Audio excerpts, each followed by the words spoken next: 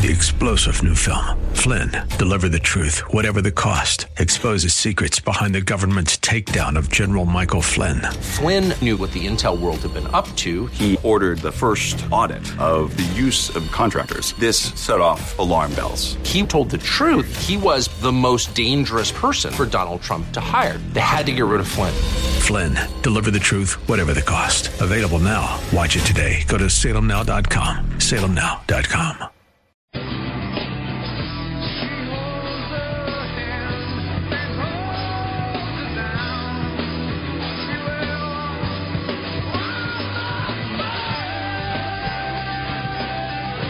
You're listening to Rob Black and Your Money on AM 1220 KDOW, an iHeart radio station.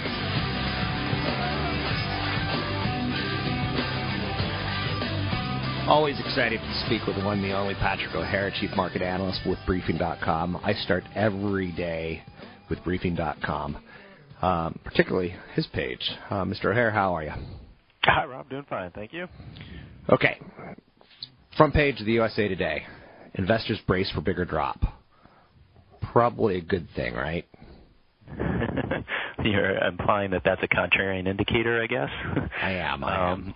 Yeah, well, that is obviously the $64,000 question here is, is what now? I mean, you've had a very disappointing start to the year, and it's convoluted in the sense that you have this idea that you had such strong gains in 2013, so that it's not really a surprise that you would see the market pull back here and that the market is overdue for a correction. I would imagine in that same article it's mentioned that we haven't had a 10% correction since 2011.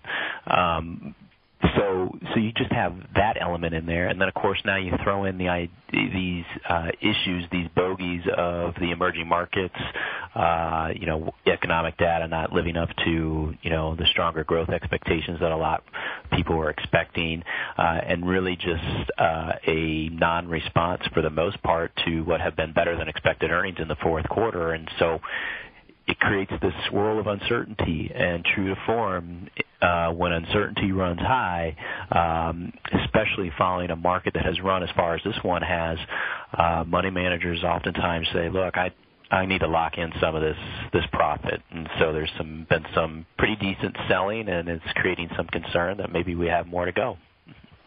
I got an email from a friend of mine, and it goes as far as to say that he listens to a podcast by a photographer, which is okay, and you're like, where's this going? But it goes even further to say he's now recommending that his technical indicators have said to short the market.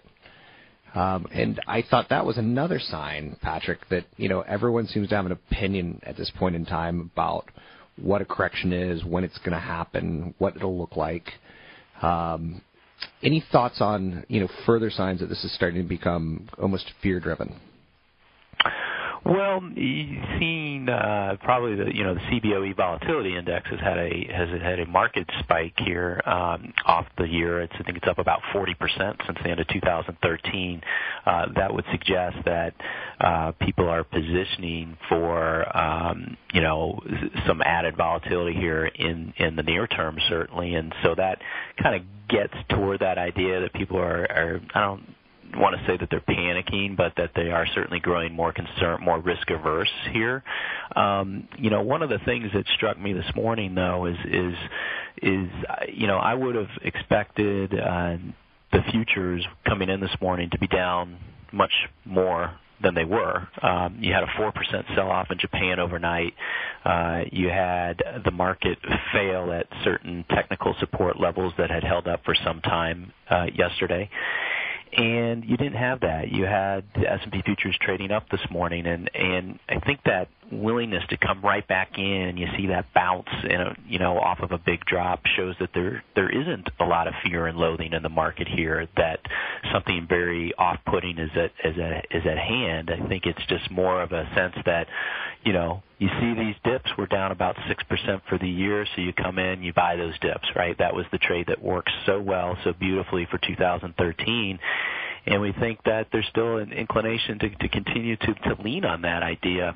And you won't see that dissipate, we think, until you get some repeated failures of that buy the dip trade. And so you're already seeing some challenges this morning, but the market as we speak is sitting on its morning highs, and we'll just have to see how the rest of the day unfolds. But, from our vantage point, we don't think that this down leg we're seeing right now is quite yet over.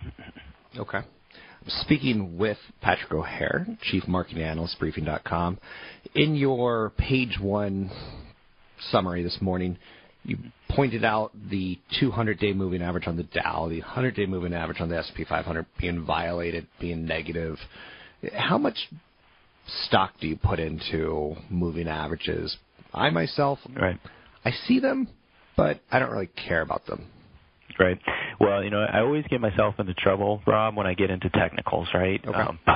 But I understand for a lot of people who read, my page 1 comment, we do cater to a trading audience as well, and they follow technicals closely, right? And so it does matter for that contingent, obviously. And from what I can gather, that 100-day moving average on the S&P 500 has been a strong area of support dating back, I believe, till June of 2012, really, where we haven't had a real test of it.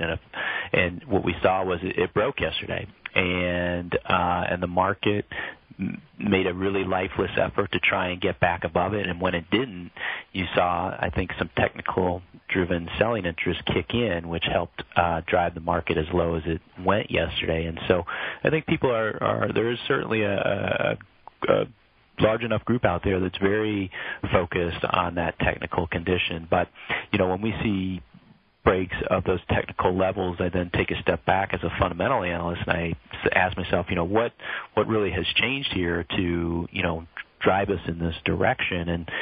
And you've got a lot of noise out there on the wires about, perhaps growth expectations for 2014 not living up to what people thought they were going to be. But at the end of the day, you have a market which is not ridiculously overvalued in our estimation, might be fairly valued, but you still have earnings growth. You have yields on the 10-year note that have actually come down, which should potentially be very supportive for the housing market in coming months as mortgage demand picks up. And you still are continuing to get economic growth. So the world is not falling apart, even though right now you have some scary-sounding headlines on the front page of some, major newspapers suggesting that, that the world, might come to an end here, and it's not going to. So fundamentally, we think that the market is still looking okay, but you have some technical factors that are kicking in here that are driving what would be considered an overbought market into a state of some corrective activity. I used to own a company called Coach, high-end purses, late 90s, early 2000s, and then Michael Kors came out, and Michael Kors, better product, better pricing, more demand. Kors is knocking it out of the park. Coach is slumping. Is there a lesson other than sometimes companies pass the torch? Is there anything that you're seeing in Michael Kors? Because I did notice you mentioned it this morning in your page 1.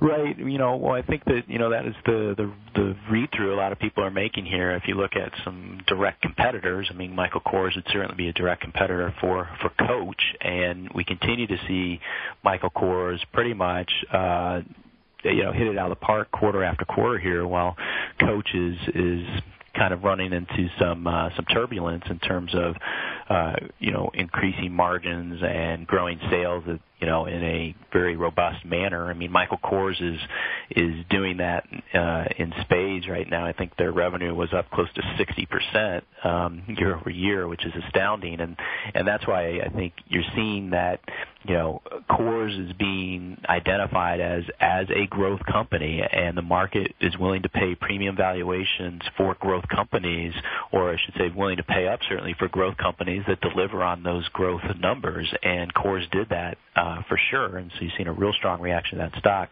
Coach is still a great company. Probably will take some time to sort of work through some of these issues here to try and stoke increased demand to their product and improve sales. But Coach is looked at now as probably the more value-oriented play, and that's not what's resonating right now. You saw that in a report from like Netflix and Under Armour, two companies that really just knocked it out of the park, and despite having run big already, they took it to a new level in terms of the stock price after their reports, and Coors is benefiting from that today. Any commentary that you want to make on Satya Nadella, 46 years old, replacing Steve Ballmer as Microsoft CEO? Well, you could say that, there's obviously going to be a lot of attention on that appointment, and given his position within the cloud, space at Microsoft, to me it makes some sense that if you weren't going to go outside the company, that's a prudent appointment, given that seems to be where, technology is headed in a manner of speaking. And so the challenge, though, of course, will be for Mr. Nadella to essentially remake the image of Microsoft in a world that's becoming, increasingly less PC-centric. So it won't be an easy road ahead, but the appointment does make sense to us given, Microsoft's position right now and where things appear to be headed. And he still does have the benefit, we would say, of, some of the stewardship from Bill Gates, who is, I believe, also stepping down as chairman, but is going to remain on the board and be an advisor to Mr. Nadella. And, say what you will about Bill Gates, but I think that, you want someone like him still involved with this company. And I think he understands that it is moving in a new direction, and that's why he stands behind the appointment of their new CEO. Thanks very much for joining me. Anything else you want to add here, Patrick, or any last-second thoughts on the market sell-off? Yeah, well, like I said, we don't think that we're done here quite yet. We did have such a strong run, but kind of what we're seeing here, it's going to be a more challenging road this year, simply because we had so much of the returns pulled forward in 2013. You had a 30% gain in the S&P 500 on about 6% earnings per share growth, and you just need to take some time to consolidate that move, and we think that that's really what we're getting here. You could call it a correction. It may look scary at times, sound scary, but we think it is still within that realm of normalcy to see a pullback like this, and we could get down a little bit further here before you won't really see, I think, a strong bottoming signal though until there's maybe one of those real. AM 1220 KDOW traffic. Update brought to you by Garmin to Berkeley. Of higher interest rates in the U.S. or less further monetary stimulus. The Bloomberg Market Minute.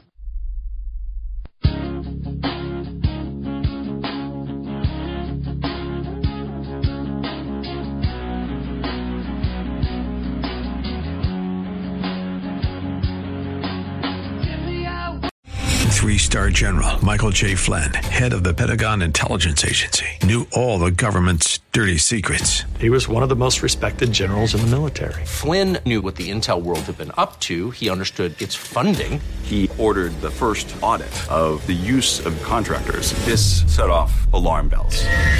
The explosive new documentary, Flynn, Deliver the Truth, Whatever the Cost, uncovers the facts behind this scandal. Flynn told the truth. He was the most dangerous person for Donald Trump to hire. I find out the worst enemy that I'm going to face in my life is right here in America. They took my assessment and they wanted me to change it. And I was like, I'm not changing it. They had to get rid of Flynn. With in-depth interviews, archival footage, and never-before-seen personal records of the man behind the headlines. I just felt like I was drowning. Flynn, Deliver the Truth, Whatever the Cost. Available now. Watch it today. Go to salemnow.com. salemnow.com.